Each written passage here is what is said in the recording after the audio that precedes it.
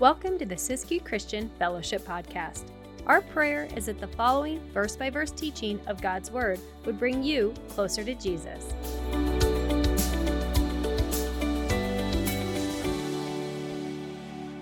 So 1 Corinthians, man, we've opened this book. I love the letters from Paul.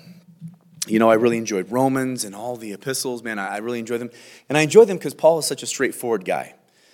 You know, as we get into the book of Corinthians, 1 Corinthians, we've talked about this. This is a letter of correction for them. This is a church that was being more influenced by the world than they were influencing the world. They were an immature church. They were a church that had all sorts of problems, maritally and sexual immorality and substance and all the rest. And I really like the letters to the church at Corinth because they're relatable. Right? They're just real life relatable.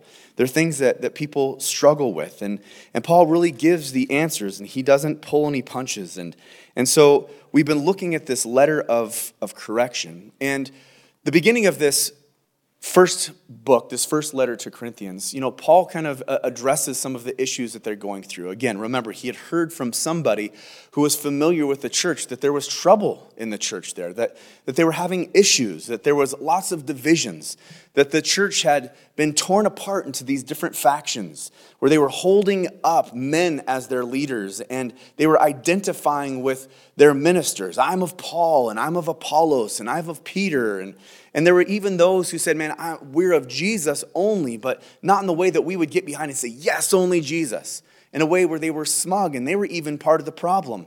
And Paul kind of identifies the issue really as their spiritual immaturity.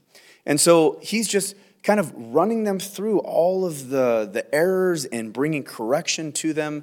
And man, it's just really helpful and practical as we look at this. We can make so much application to our own lives. And so I have touched on the beginning of 1 Corinthians chapter 2, not this Sunday, but the Sunday before that. And then last Sunday, I touched on the beginning of 1 Corinthians chapter 3. And so tonight, we're just going to button everything together. We're going to go through chapter 2 and chapter 3. And so let's just kind of jump right in. 2 Corinthians chapter 2, verse 1. And I, brethren, when I came to you, did not come with excellence of speech or of wisdom, declaring to you the testimony of God. For I determined not to know anything among you except Jesus Christ and him crucified. I was with you in weakness, in fear, and in much trembling. And my speech and my preaching were not with persuasive words of human wisdom, but in demonstration of the Spirit and of power, that your faith should not be in the wisdom of men, but in the power of God. So remember, Paul is encouraging these guys to not have faith in just men or the wisdom of men or the personalities of men, but to have faith in the true and living God, as there was all these divisions in there. But as Paul opens up this second chapter of 1 Corinthians, he explains to the Corinthians how it is that he ministered unto them. He explained to them how he came to them and the message that he had. And like we looked at a couple weeks ago, man, as Paul kind of explains to the Corinthians how he came and ministered to them, it's an example. There's kind of a framework for us how we are to minister to folks. And again, like we talked about a couple Sundays ago, he said, well, that's great, but I'm not a minister. That's your job. You are the pastor. You get to minister. But that's not true. We're all ministers, like we talked about. We've all been sent, right? The Great Commission found in Matthew 18 applies to all of us. When Jesus was telling the disciples to take the gospel not only from Jerusalem, but Judea and Samaria to the uttermost parts of the world, that applies to us as well. We've all been sent. There in 2 Corinthians 3:6, Paul says that we are sufficient, or that we are able ministers of the covenant, that is, of the new covenant of Jesus. And then in John 15, that we have been ordained to bear fruit, to share the good news of the gospel. So again, just a reminder, and we're going to rip through these first 5 verses because we've already been there. But Paul is just saying, this is how I've ministered to you. And we can glean from that, and we can look at the framework. And the first thing we looked at was Paul's approach there in the first couple of verses. That he said, man, I didn't come to you with excellence of human speech or human wisdom. right? And there's a lesson for us in that when we are ministering to folks, that we don't need to come in human wisdom or in the excellency of speech. We don't have to use a big vocabulary or be super relevant or entertaining or poetic or philosophical. And we can just come and we can preach Jesus and Jesus alone. That's what Paul said, man, I've come just preaching Jesus and Jesus crucified. That is the information that people need. That's what people need to be reminded of. In every single situation in your life, Jesus is enough. And that's the reminder. And Paul says, you know what? I've made it my goal, my mission, when I came to you guys to know nothing other than Christ and Christ crucified. That really was Paul's approach. I'm not going to be fancy, no razzle-dazzle, no, half-off deal, no salesmanship, just Jesus. So that was his approach. That is to be our approach. And then in verses 3 and 4, he kind of shares what his attitude was. That he came to them in weakness and in fear and in much trembling. And again, we talked about this. Before Corinth, remember, there was Athens. Remember, Paul went to Athens where it was the seat of, intellectual debate and philosophy. And, they were really into being smart. And Paul went there and he, presented Jesus in a very philosophical way. He quoted their poets and all the rest. And there's great debate on whether or not that was a mistake on Paul's part. And we won't get into that tonight. But what we do know is that there was no church planted in Athens, that many mocked Paul and that many didn't believe. And so there are those who would say, well, Paul now comes to Corinth in weakness and trembling because he got his spiritual butt kicked in Athens and now he's changing his tune and he's doing this. But really, I don't believe that to be the case. And I shared this with you guys when we went through it a couple Sundays ago. I really do believe that Paul is just saying, hey, I'm coming to you in weakness, that my strength might be in Jesus. I'm coming to you in fear and in trembling, in that I'm not relying on my own efforts or my own energies. I'm relying on the Holy Spirit to do the work that I can't do. And again, that's a great word for us. We come with the message of simplicity, just Jesus. We come relying not on our own efforts, but on the strength of the Holy Spirit. And then lastly, we looked at in verse 5, what was Paul's aim as a minister and what should our aim as a minister be? And our goal is simply to win people to Jesus. So often as we share the good news of the gospel or when we minister to folks, we can get into the mindset of winning an argument over winning a soul. And Paul says, our aim, our goal is just to win people. It's not to grow our ministry. It's not to win an argument. It's just to win folks to Jesus. And so that was greatly freeing as we looked at it a couple weeks ago. That as we go to minister, because we're all called to minister, man, we do it in simplicity, just Jesus. We rely on the Holy Spirit and not our own salesmanship. And our goal is just to see people saved to the Lord. And what that does is it frees us up. Man, it takes the pressure off. It's not up to me. It's not up to my salesmanship. The Lord is the one who does the work, and I just want to see souls saved, right? And so it's good for us to remember. Now, verse 6, Paul continues on as he's speaking to the Corinthians. He says, however, we speak wisdom among those who are mature, yet not the wisdom of this age, nor of the rulers of this age, who are coming to nothing. But we speak the wisdom of God in a mystery, the hidden wisdom which God ordained before the ages for our glory, which none of the rulers of this age knew, for had they known, they would not have crucified the Lord of glory.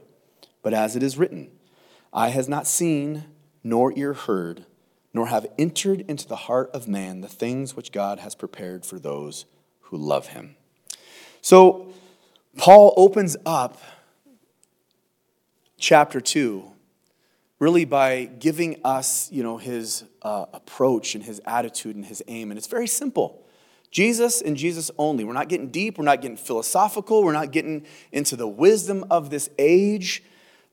But then Paul says in verse 6, however, we speak wisdom among those who are mature. See, here's the thing. It's not that God puts a premium on ignorance. It's not that God puts a premium on, being having everything dumbed down, or that God rejects wisdom. Paul is not saying that we should not dig deep as Christians, right? I love Isaiah 1:18 because the Lord says through Isaiah, come and let us reason together. Now, what do we do when we reason? Our brains are engaged. We're going over, the specifics. We're digging into a topic or an item. And what Paul, or not Paul, but what Isaiah says, he says, come now, let us reason together, saith the Lord, that your sins were like scarlet, that they shall be as white as snow, that they were red like crimson, they shall be as wool.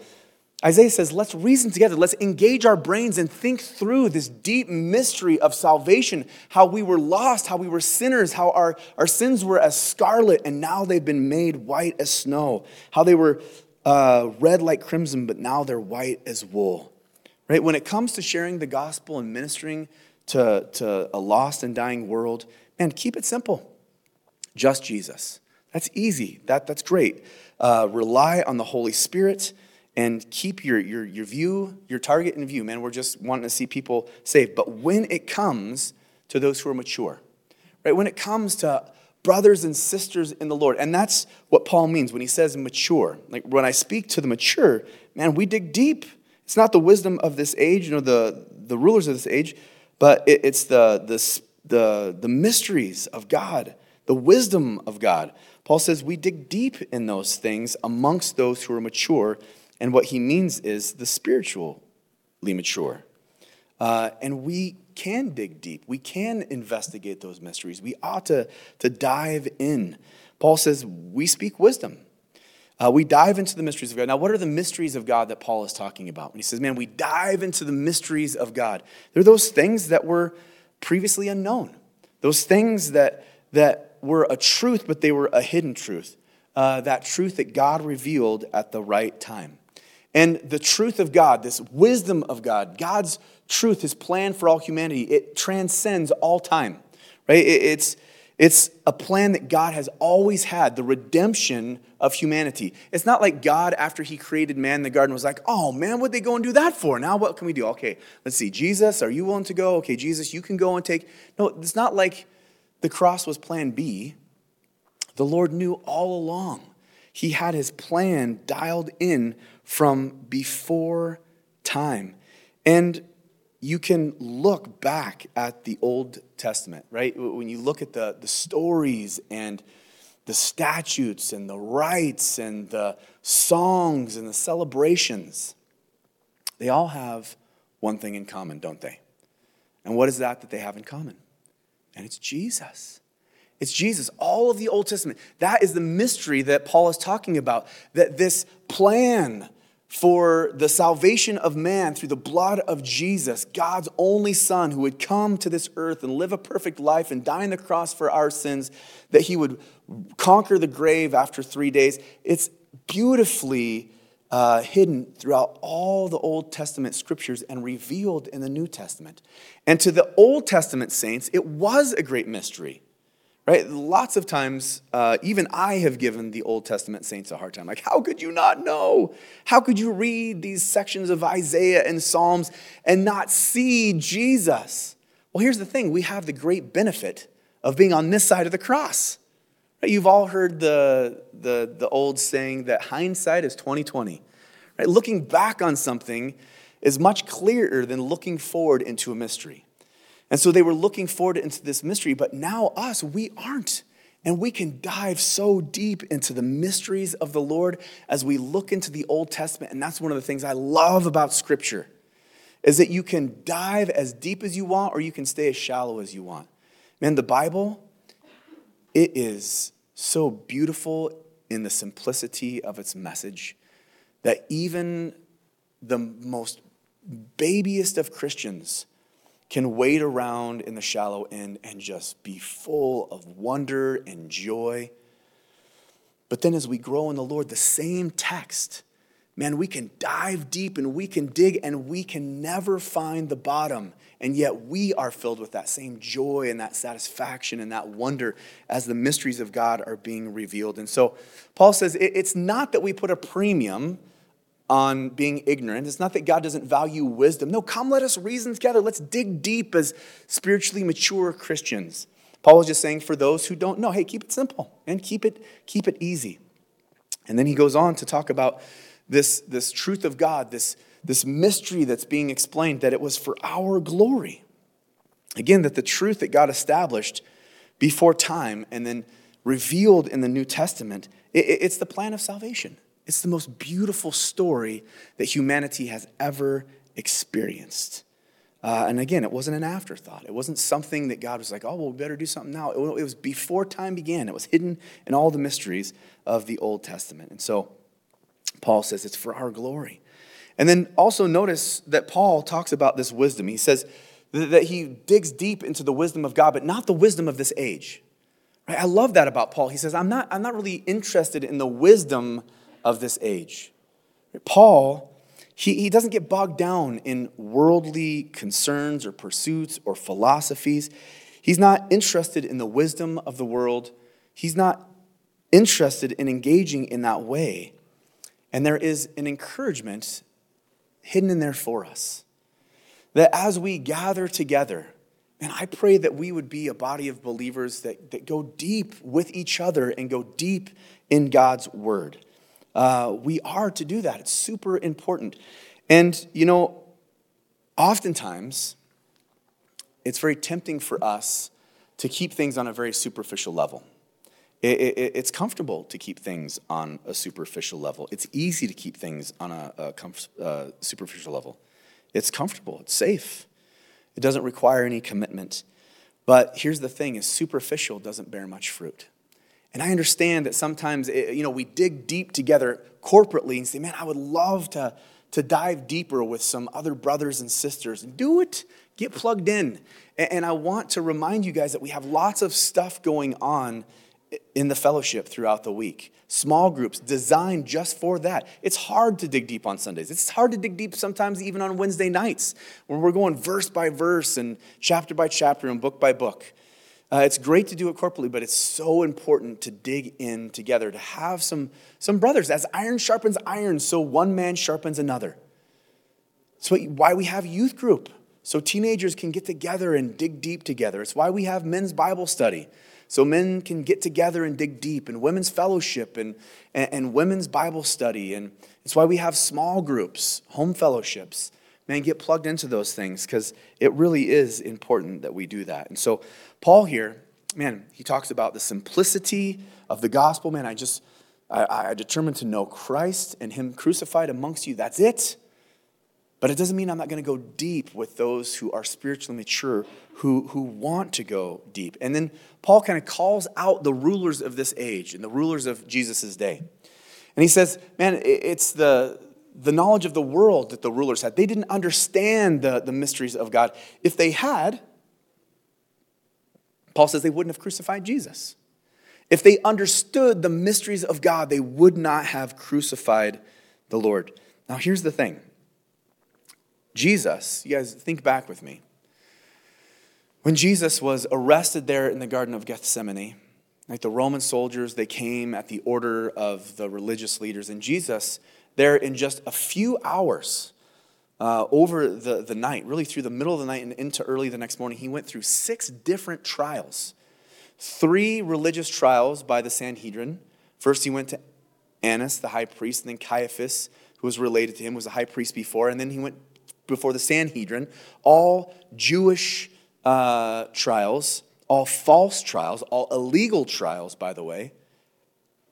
And then he went before Pontius Pilate, who sent him to Herod, who sent him back to Pontius Pilate. And all along the way, there was really no charge that would stick. There was nobody who could provide any evidence. And yet, they kept on marching forward with this, crucify him, crucify him. Why? Because they were filled with the knowledge of the world. They did not understand. They could not understand.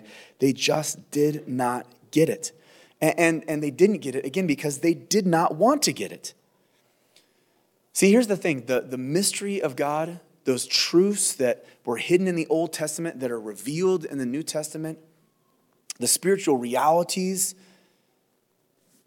and those are things that are revealed to us by God in his timing, but it requires of us our wanting to know it, our desire.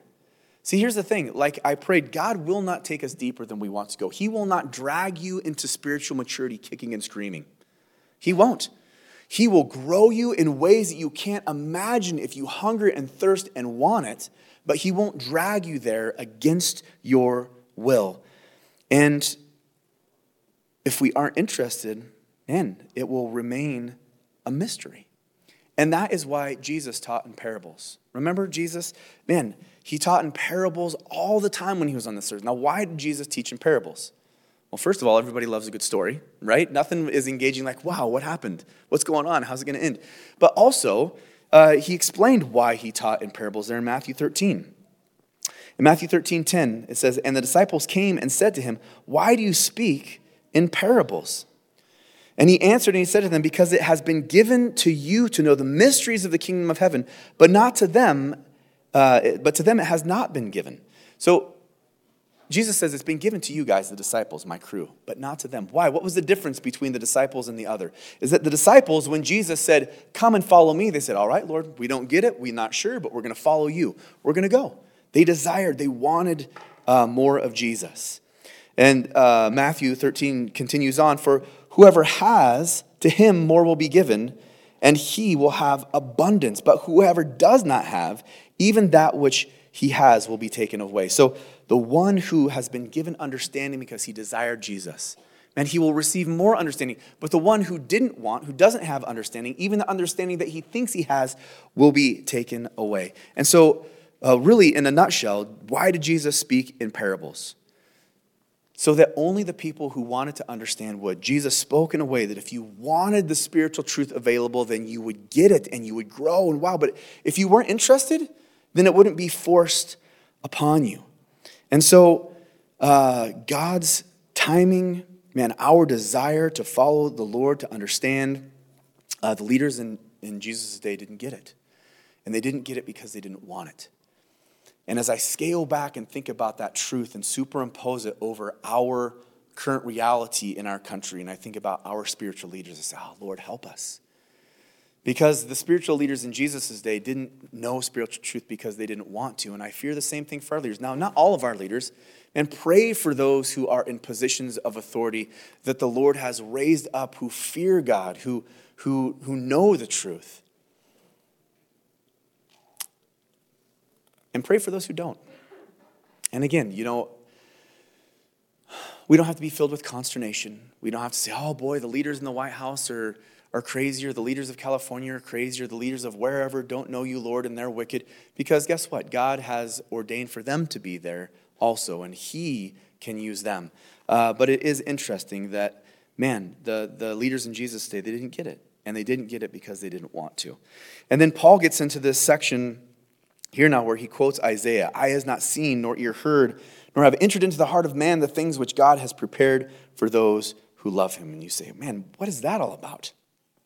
How does that fit into this discussion of earthly wisdom versus God's wisdom revealed only by the Lord to those who are willing and desiring of it?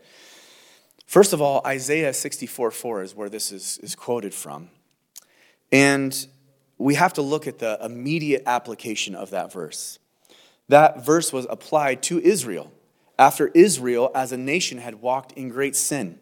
And you guys remember the history of Israel. What happened? They walked in sin. They worshiped idols. They rebuked God's prophets. They killed God's prophets. They would not repent and they would not turn to the Lord. And they left the Lord with no other option but to stay true to his word and bring discipline into their lives. And they were led off into captivity by the Babylonians. Nebuchadnezzar came in and wiped out Jerusalem, and they were taken off to Babylon for 70 years. And this was written to them, that they might have a hope for the future. Now, as they looked forward to that hope, as they looked forward to the future, that God was going to set them free someday, that he had a plan for them, that he was going to see them through, that was the original context of that verse. Now, oftentimes, you hear this verse applied to heaven, right? I have applied this verse to heaven many times. And it's not that that is wrong, it's just that there is more to that scripture than just applying it to heaven. And Paul does that here, right? he applies it to the wisdom of the Lord. There's an application, not just for Israel, not just for our hope of heaven, but for the hope that we have here and now. That this wisdom that is available to us here now, it's a wisdom that no eye has seen, nor ear has heard, nor has even entered into the heart of man. It is God's wisdom that is, it's not discoverable by the eye. That is God's wisdom. There's no amount of evidence that can really convince us or download this wisdom into our lives. And we've talked about the evidence that has been available to the Israelites and to the religious leaders in Jesus' day. How when the nation of Israel was going through the wilderness, man, there was sign after miracle, and still they didn't enter into the promised land because they didn't believe. The religious leaders of Jesus' day would not believe upon the Lord because they said, show us a sign. And Jesus showed so many signs to prove who he was, but they wouldn't believe. See, the wisdom of God is not discoverable by any sort of evidence that we can have. It's not discernible by any argument. It's not discernible by ear, and it's not discernible by any sort of rational conclusions of man through the heart of man. And so, it's interesting that this scripture that's quoted so often, quoting heaven, actually gives us a hope for now. It's this wisdom of God that we can enjoy, that we can know without a shadow of doubt that the Lord is going to see us through. And so the wisdom that Paul is talking about is not discoverable by ear. It's not discoverable by eye or by clever argument or by our own discernment. How is it discerned? How is it discovered? How do we know the truth of God? By the Holy Spirit. By the Holy Spirit. And that's where Paul picks up in verse 10. He says, but God has revealed them, that is the mysteries, the truths, the wisdom of God, to us through his Spirit. For the Spirit searches all things, yes, the deep things of God. For what man knows the meaning of a man except the Spirit of the man which is in him? Even so, no one knows the things of God except the Spirit of God. Now, we have received not the spirit of the world, but the Spirit who is from God, that we might know the things that have been freely given to us by God. These things we also speak, not in words which man's wisdom teaches, but which the Holy Spirit teaches, comparing spiritual things with spiritual. But the natural man does not receive the things of the Spirit of God, for they are foolishness to him, nor can he know them, because they are spiritually discerned. But he who is spiritual judges all things, yet he himself is rightly judged by no one. For who has known the mind of the Lord that he may instruct him? But we have the mind of Christ. And so Paul says that this truth, this wisdom of God, it's revealed by God. It's only by the Holy Spirit that the truth of God is revealed unto us. Why the Holy Spirit? Why is it that only the Holy Spirit can reveal it to us? Well, Paul gets into this whole situation where he says, man, who can really know a man's thoughts? Well, nobody can know a man's thoughts except for that man. Who can know God's thoughts? Nobody can know God's thoughts except for God. And so the Holy Spirit really is the only one qualified because he's the only one who knows all about God. And he knows all about God because he is God. Right? Nobody knows a man's thoughts except for that man. Now, those of you who are married can sympathize with the statement I'm about ready to make. Nobody knows the thoughts that are in your heart or in your head except for you. But somehow my wife expects me to know exactly what she's thinking all the time, right? The other day, there was a fire that was going in our house. I got up and there's this puny little fire going, but I run hot. So I'm always like, man, there's a fire going. Let's open some windows. And she says, I'm sorry about the wimpy fire. And I was thinking, no big deal. That's great. No fire. And I'm making coffee or doing whatever. And again, she says, sorry about the wimpy fire. And I thought, no problem. This is great. No problem for me. And a couple minutes go by. She says, thank you. Or I'm sorry again for the wimpy fire. And then the Lord was like, whoop-pop. She's not apologizing for the wimpy fire. She wants you to make the fire hot and stoke it up. And so nobody knows the thoughts that we have except for us. In the same way, nobody knows the thoughts of the Lord except for the Lord. And that's why he sends the Holy Spirit to teach us, because the Holy Spirit is God. And so Paul says, this is what we've received. What have we received? Wisdom and understanding and revelation and salvation, the Spirit of God. Jesus said, it's good that I go, that I might send the helper to teach you and to give revelation to you. Super important. But again, all the understanding that we have of the Lord, of God, is from God and God alone. And, he gives us all of the evidence that we need. He gives us his word. He has sent his Spirit. But there is this wall that we come up against, right? There's this crossroads that we come to as humans, as we're trying to discern what the wisdom and the truth of God is, where we have to be born again. There's no other way, and that's what Paul says, there's no other way to truly know God except for through the Holy Spirit. That when we're born again and we have the Spirit dwelling in us, then we can discern spiritual things. But there's no way to discern spiritual things without the Holy Spirit. The natural man cannot receive, that's what Paul says. Who is the natural man? The natural man is the unsaved man. It is impossible for the unregenerate individual to receive spiritual things. Again, I talk about this all the time. God will give you everything that you need to step out in faith and trust him. But you'll come to that point to where he's giving you all the knowledge, all the evidence that you need, and you will have to take that step of faith. And you won't understand a single thing beyond that until you have the Spirit in you to reveal spiritual things to you. Does that make sense? And so sometimes as we're walking through with people and we're sharing Jesus with them, you gotta let them know, like there is that point to where you say, all right, you just want to get saved? Do you want to get born again? Are you having trouble understanding? Just get saved and have the Spirit, and then you will begin to understand. And so Paul says the natural man can't understand. Spiritual things are foolish to the natural man. People look in on what we're doing tonight and they say, why would you waste a perfectly good Wednesday at church? Like, why do you guys care so much about what the Bible says? You go and you sing songs. What is that all about? You go and you pray, and they just don't get it. To them, it's foolishness. But they just don't understand. The truth of God is spiritually discerned, and they're incapable of understanding. And then Paul gets into this section as he's finishing up chapter 3. Chapter 2, we're not going to get to chapter 3, don't worry. Those of you who are worried, like, we're going to be here all night, we're just not going to get, we'll commit to finishing chapter 2, and then we'll save chapter 3 for Sunday. But Paul, he says, the natural man does not receive the things of the Spirit of God, for they are foolishness to him, nor can he know them because they are spiritually discerned. But he who is spiritual judges all things, yet he himself is rightly judged by no one. For who has known the mind of the Lord that he may instruct him? But we have the mind of Christ. So what does Paul mean that he who is spiritual judges all things?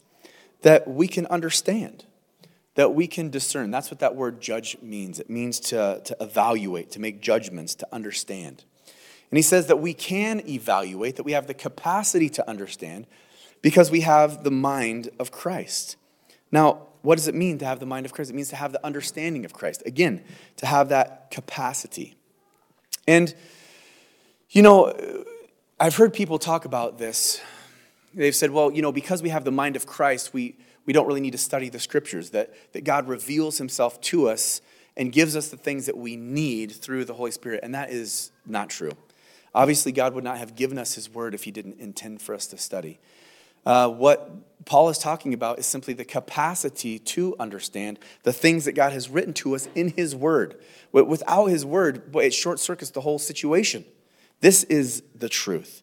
We still need to study to show ourselves approved unto God.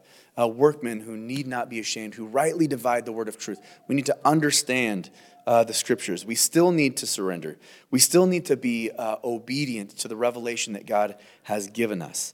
Again, this is the capacity that we didn't have before, this understanding of Christ, that the believer can judge all things. But then he says that they're not subject to any judgments. What does that mean? That the believer is not subject to any judgments? I don't get it. What does that mean? It's basically to say that no one can look in who is an unbeliever into the life of the believer and judge what we're doing. As people look in and say, you guys are idiots for getting together and doing church on Wednesday night. That would be like a deaf person criticizing Mozart or Bach. Like, you don't even know what you're talking about. It'd be like a blind person being critical over a beautiful Michelangelo, or whatever. You say, you have no idea. And that's what Paul is saying, is that we're not subject to that. And so Paul here, he says, man, no one can judge the spiritual man other than God, basically. And that's the truth. And so Paul deals with the natural man, the unsaved man. He deals with the spiritual mature, that is the person who's growing in the Lord.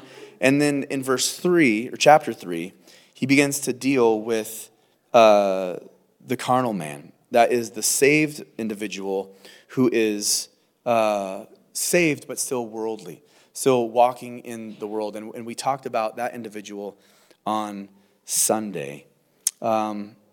But here we are. We're just going to finish early because we can either finish at 8:30 or we can finish at 7. We're going to finish a little later. We're going to rip through it. We got to make tracks, guys. See, that's a part of growing in the Lord. See, I'm tempted to let us all off the hook and say go, but we need to grow. And I don't know if you want to be let off the hook. If you do, I'm sorry. We're just going to go through chapter 3, and I will make haste. But we just have to grow in the Lord. We got to make tracks on Wednesday night. That's what we do.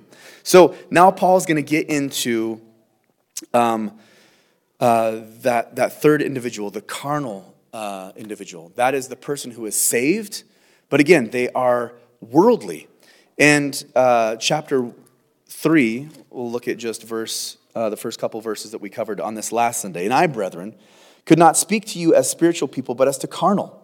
As to babes in Christ, I fed you with milk and not with solid food, for until now you were not able to receive it. And even now you are still not able, for you are still carnal. For where there are envy and strife and divisions among you, are you not carnal and behaving like mere men? For when one says, I am of Paul, and another, I am of Apollos, are you not acting carnal? So Paul here, he's calling out the Corinthian church for their carnality, for being immature in the Lord. And we talked on Sunday the importance of spiritual maturity, desiring to be spiritual mature, to grow in the Lord. We talked about the dangers of being spiritual immature. The church at Corinth was very spiritually immature. They were carnal Christians. They were influenced by the world. They had one foot in the world and one foot in church. They were limping between two opinions, like Elijah says. And they were so full of the junk that the world offered. They were taking in so much garbage, so much carnal garbage, that they had no appetite for the things of the Lord. And so they were not growing and they were not bearing fruit. And Paul says, man, you guys are like adults who are acting like babies.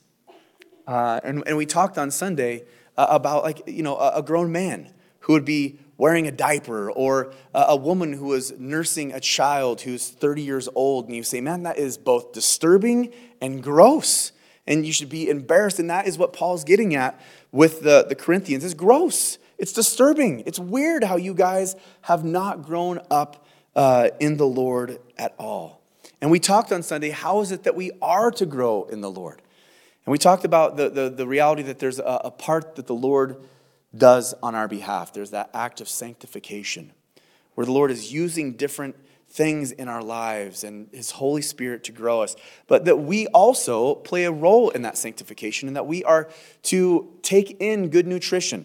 Just if you were trying to get physically fit, you would watch what you would eat and you would work out physically. If you want to be spiritually mature, if you want to be spiritually fit, the same applies to the Spirit, that you would take in good spiritual food. Don't expect to be spiritually mature while you're looking at, YouTube shorts all day and Instagram reels, and you're vegging out on movies that don't honor God, and it won't happen any more than you would get buff sitting on your couch eating top ramen and ice cream. And so there's the part that the Lord plays, there's the part that we play, and then there's the part that we do collectively, right? And we talked about this on Sunday, how when a baby is born into a physical family, Everybody make sure that that baby is doing well, that baby stays safe and out of the road and away from the pit bulls and all the rest, right? And we're to do the same thing when someone is born again. Man, so-and-so got saved. That's great. Let's look after them as a church family and make sure that they're doing well and that they're growing in the Lord. And so, again, the church at Corinth, they were bickering about who they were following. Some Paul, some Apollos, some Peter. And Paul says, man, that is a mark of immaturity that you guys are bickering. Kids bicker and fight. And that's what they were doing. They were bickering and fighting. And because there was so much division, man, they weren't walking out God's purpose for their life. Verse 5. So who then is Paul and who is Apollos? But ministers through whom you believed, as the Lord gave to each one. I planted, Apollos watered, but God gave the increase. So then neither he who plants is anything, nor he who waters, but God who gives the increase. Now he who plants and he who waters are one, and each one will receive his own reward according to his own labor. For we are God's fellow workers, you are God's field. So who is Paul? Who is Apollos? Right? These are the men that the church at Corinth are lifting up and saying, man, I'm in this dude's camp. He's my guy. They are the ones that the church is elevating. And Paul says, man, we're just ministers. We're servants. We're the farmers. We're the ones out doing the work. And you guys have made heroes out of the servants. Your affections have been misplaced. They shouldn't be on us, but they should be on the Lord. And Paul is really getting at this idea that they're all on the same team. That some plant and some water and some tend, but it's God who gives the increase. And that's the way that it is. I mean, we all have different gifts and talents and backgrounds and senses of humor and all the rest. But we are all part of the body. We're all ministering in a way that's complementary, not competitive. And that's what Paul is trying to get. The church at Corinth was picking their leader and then building their team as if they were all opposing each other and then they were enemies. But Paul's saying, no, listen, we are all on the same team. And again, they had this problem because they were immature and they got their eyes off of Jesus and they got them onto each other. And there's always going to be trouble when we as a body of believers get our eyes off of Jesus and onto each other. And so Paul says, man, we're not only are we on the same team, but we all have one captain, one leader, one savior, and he is the one who gives the rewards. He is the one who sorts things out. You guys remember the parable of the servant who, or it was the vineyard owner who went and hired out the servants for the day? You know, where was that? Did I make a note of it? Yeah, it was in Matthew 20. The parable of the vineyard workers is what it's called. And so the vineyard owner, he went out and he went to hire some help because he needed help with his vineyard. And he went out first thing in the morning, 6 o'clock. Hired some dude, said, come back, help me work the vineyard, and I'll pay you a denarius. Then he went back the third hour. It was 9 o'clock in the morning. And he says, hey, man, you guys are standing around idle. Come work for me. I'll pay you a fair wage. And then so on and so forth. He hires somebody at noon and at 3, and then he hires another group. It was almost quitting time. And then it comes time for everybody to get paid, and he starts with the guys that showed up last. He starts with the guys that showed up and only worked for 1 hour, and they went to get paid, and they got a full day's wage. And so all the other guys waiting in line, of course, are thinking, dude, payday, this is going to be great. If the guys who only worked for an hour got a full day's pay, I'm going to get like 8 days' pay. But everybody got just 1 day's pay. And then they were grumpy about it. They said, well, you know, come on, that's not fair. Remember what Jesus said? He said, can't I do what I want with my own stuff? You guys are having a hard time because I've been fair with everybody? And that's what Paul is saying, the same thing. You know, we're all on the same team. The Corinthians were look at what they're doing, and that's not fair, and look at what we're doing, and hey, listen, God is the one who's in charge of all of it. What are we to do? Man, we're not to have our eyes on each other, to be bickering about what's fair or not fair. We're to have our eyes on Jesus. In 1 Thessalonians 4:11 says that you also aspire to lead a quiet life, to mind your own business, and to work with your hands as we commend you. That's good advice, isn't it? So Paul and Apollos and Peter, all fellow workers in the field. And that's what Paul says. He says that you guys are the field. And there is the parable of the sower. Remember the parable of the sower? Where Jesus tells this parable of a man who was just sowing seed. And some fell on the path, and the birds snatched it up right away. And some fell among shallow soil in the rocks. And it sprung up really fast. But because the soil was shallow, when the sun came up, it dried out and withered away. And there was the seed that fell amongst the thorns. And it tried to grow, but it was choked out by the cares of this world. And there was the seed that fell on the good ground. And it grew, and it bore fruit. So Paul's saying to the church at Corinth, you guys are the field. We're the workers. We've come to tend and to plant and to grow. And individually, you guys need to be making sure that seed falls on good ground. But also corporately, they were this field that God was working. And the whole idea is that they would bear fruit. And so that's what Paul's saying. And God's plan for your guys' life is that you would bear fruit, that you would grow. But you spend so much time bickering that you're missing out on it. And then he continues on in verse 9. And not only does he liken the church to a field, but also God's building. You are God's building according to the grace which God has given to me as a wise master builder. I have laid the foundation and another builds on it, but let each one take heed how he builds. For no other foundation can anyone lay than that which is laid, which is Jesus Christ. Now if anyone builds on this foundation with gold, silver, precious stones, wood, hay, straw, each one's work will become clear, for the day will declare it, because it will be revealed by fire, and the fire will test each one's work of what sort it is. If anyone's work which he has built on endures, he will receive a reward. If anyone's work is burned, he will suffer loss, but he himself will be saved, yet as through fire. Do you not know that you are the temple of God, and that the Spirit of God dwells in you? If anyone defiles the temple of God, God will destroy him. For the temple of God is holy. Which temple are you? That's the temple that you are. So then Paul says, you guys are God's building. That God is shaping us. And, we talked about this on Sunday, that he's the potter and we're the clay. And we talked about how, he's the artist and we're the masterpiece. And how, we're the field, right? Where we're growing. But he comes along, he prunes to make sure that we bear fruit. And we are also his building. He's building into us. And that's what Paul is saying. Man, you guys are the field. We're making sure that you're growing in the Lord. You guys are a building, and we're building on this foundation of Jesus. What is the most important part of a building project? If you say anything other than foundation, you're going to be in trouble. Ask me how I know. If you are out a quarter inch on the foundation, by the time you get to the roof, boy, you're a couple inches out. Things just multiply. If the foundation isn't solid, everything else falls apart. And that's what Paul is saying, is that, man, you guys I'm building on the foundation of Jesus. That is the solid rock. That's the starting point for every single Christian, that we are building our lives on Jesus.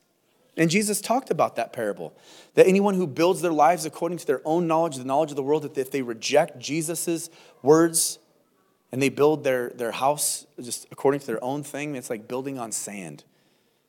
And when the winds come and the waves crash down and all the rest, the storm comes, man, that house collapses. There's no foundation. But those of us who build our lives upon Jesus, he's the sure foundation. He's our surety. And when the waves come and the wind, probably not waves if you build inland, I guess, probably just the storm comes, man, you're doing all right because Jesus is your foundation. But now Paul begins to talk about the materials that we're building on that foundation of Jesus. And he uses two different kinds of building materials. There's the silver and the gold and the precious stones on one side, and there's the wood, hay, and the stubble on the other side. And when we build according to our own purposes and our own will, and that's wood, hay, and stubble. Our foundation is still Jesus, right? He is our foundation. We can build on no other foundation if we're Christians. But if we build with wrong motives, man, with shoddy supplies, it won't be good. But if we build with silver and gold, if we build according to God's knowledge and his purpose and his glory to satisfy his will, man, then it's good. And there's this testing of the building products, if you will. And the testing is by fire. And the wood, hay, and the stubble, it burns up. and the loss is great, but the precious stones and the silver and the gold, they remain. And it says that there's a day when this comes. And if you notice in your Bible, in my Bible, in your Bible, it should be capitalized. The word day is capitalized because that day is a special day. It's the judgment seat of the Lord, the judgment seat of Jesus, or the Bema Seat judgment. And we're already in overtime, so I won't dig into that too much, but just understand that there's two judgments. There's the judgment for unbelievers. It's called the Great White Throne Judgment. That's a judgment unto salvation. Were you good enough to earn heaven? And the answer to that question is always no.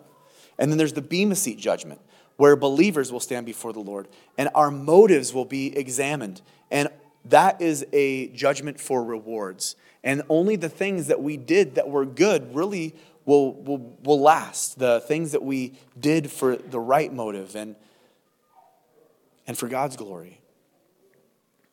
Everything else will be burned up. And the whole point of that story and of what Paul is saying is, man, what are you building your life with? What are you building on top of the foundation of Jesus? Is it solid? Or is it going to burn up? What are your motives? And then he gets into that we are the temple of God. What kind of building are we? We're the temple of God. In the Old Testament, we have the tabernacle. That was the portable version. Then there was the actual temple that Solomon built, and then after that one was destroyed, there was the one that Zerubbabel and Ezra and Nehemiah built that lasted through into Jesus' time, that Herod beautified. That was destroyed by the Babylonians. But what temple is God talking about is our temple, our bodies. We are the temple of the Holy Spirit individually, according to 2 Corinthians 6, and also corporately, according to Ephesians 2.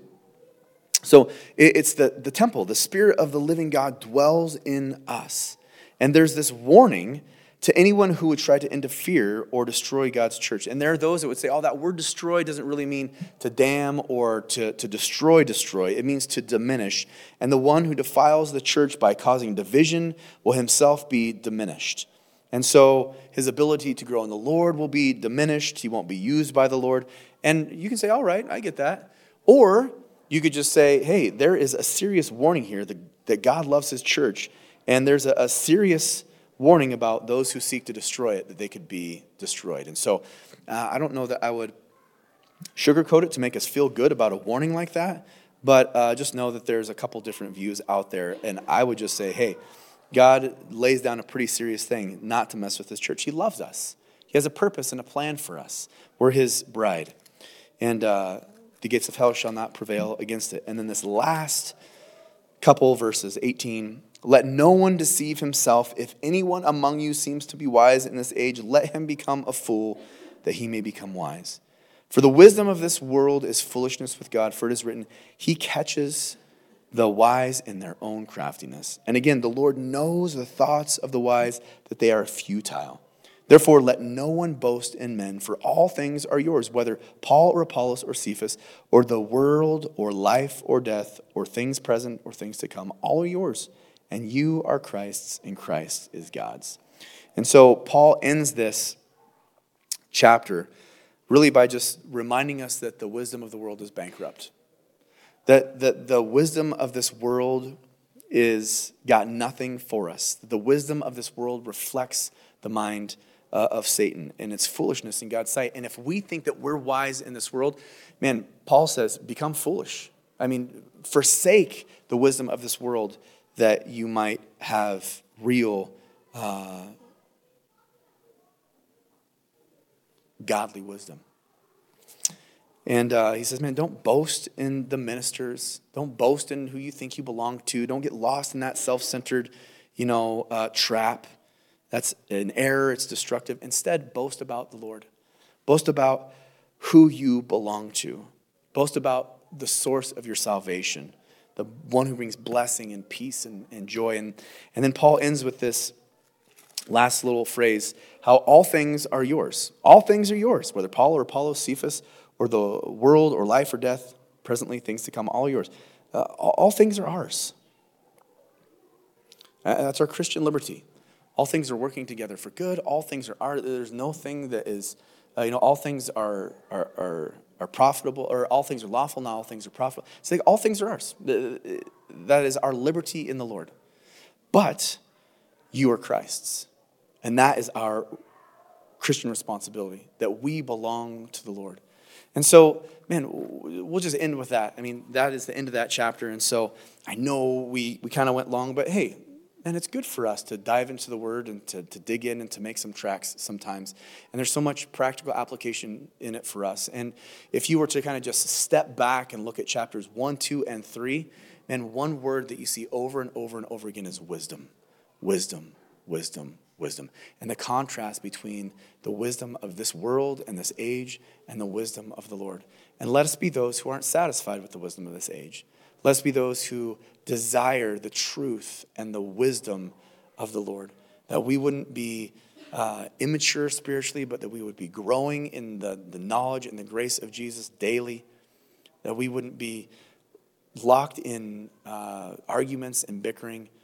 That we wouldn't boast in human ministers, but they would boast in the Lord, who is our everything. Amen? So, Lord, we love you, and we thank you.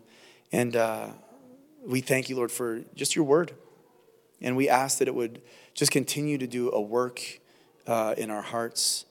Lord, as we leave this place, that we would chew on those things that you spoke to us, that you revealed to us by your Spirit. And again, Lord, we ask that you would just continue to grow us together. Lord, that you would continue to grow us individually, and that your will would continue to be worked out in our lives. We love you and we thank you. Be with us as we go. In Jesus' name we pray. Amen. We hope you've enjoyed listening to this teaching of God's Word presented by Siskiyou Christian Fellowship. We pray it's blessed you and given you a greater understanding of the Bible.